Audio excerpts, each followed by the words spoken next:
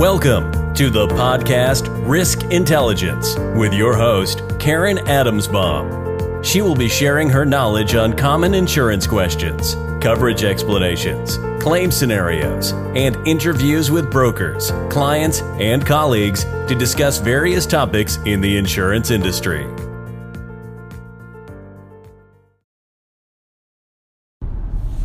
Hi, everyone. Welcome to another edition of my podcast called Risk Intelligence. Today, I wanted to talk about a line item that is on a business owner's policy called valuable papers.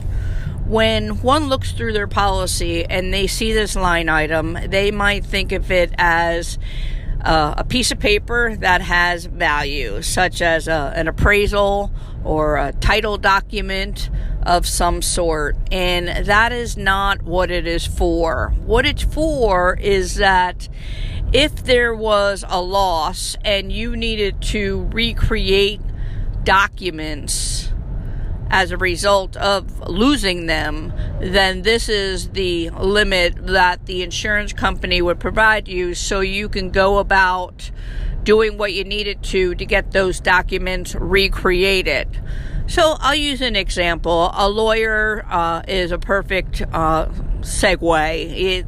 Let's just say you had a fire in your building, or a large water loss and such, and you had valuable papers, documents that were perhaps in the basement, in boxes, and they were destroyed. They're still there, perhaps.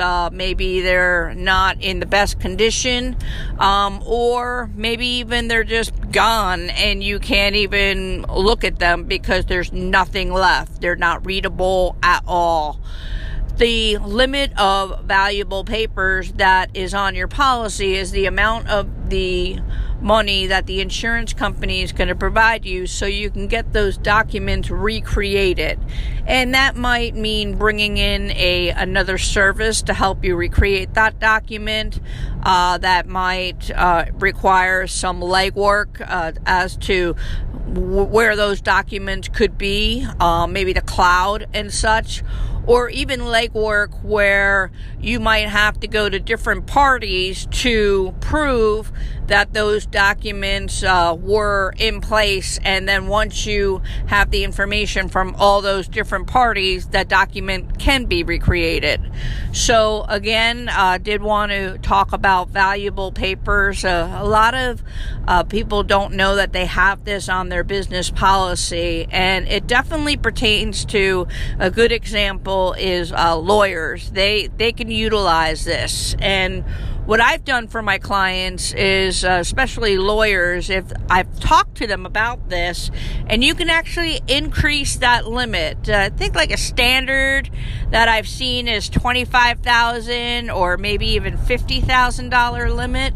But if you talk to your underwriter, you can definitely get that increased for a very small fee. So again, I hope that information was helpful, and thanks for tuning in, everybody.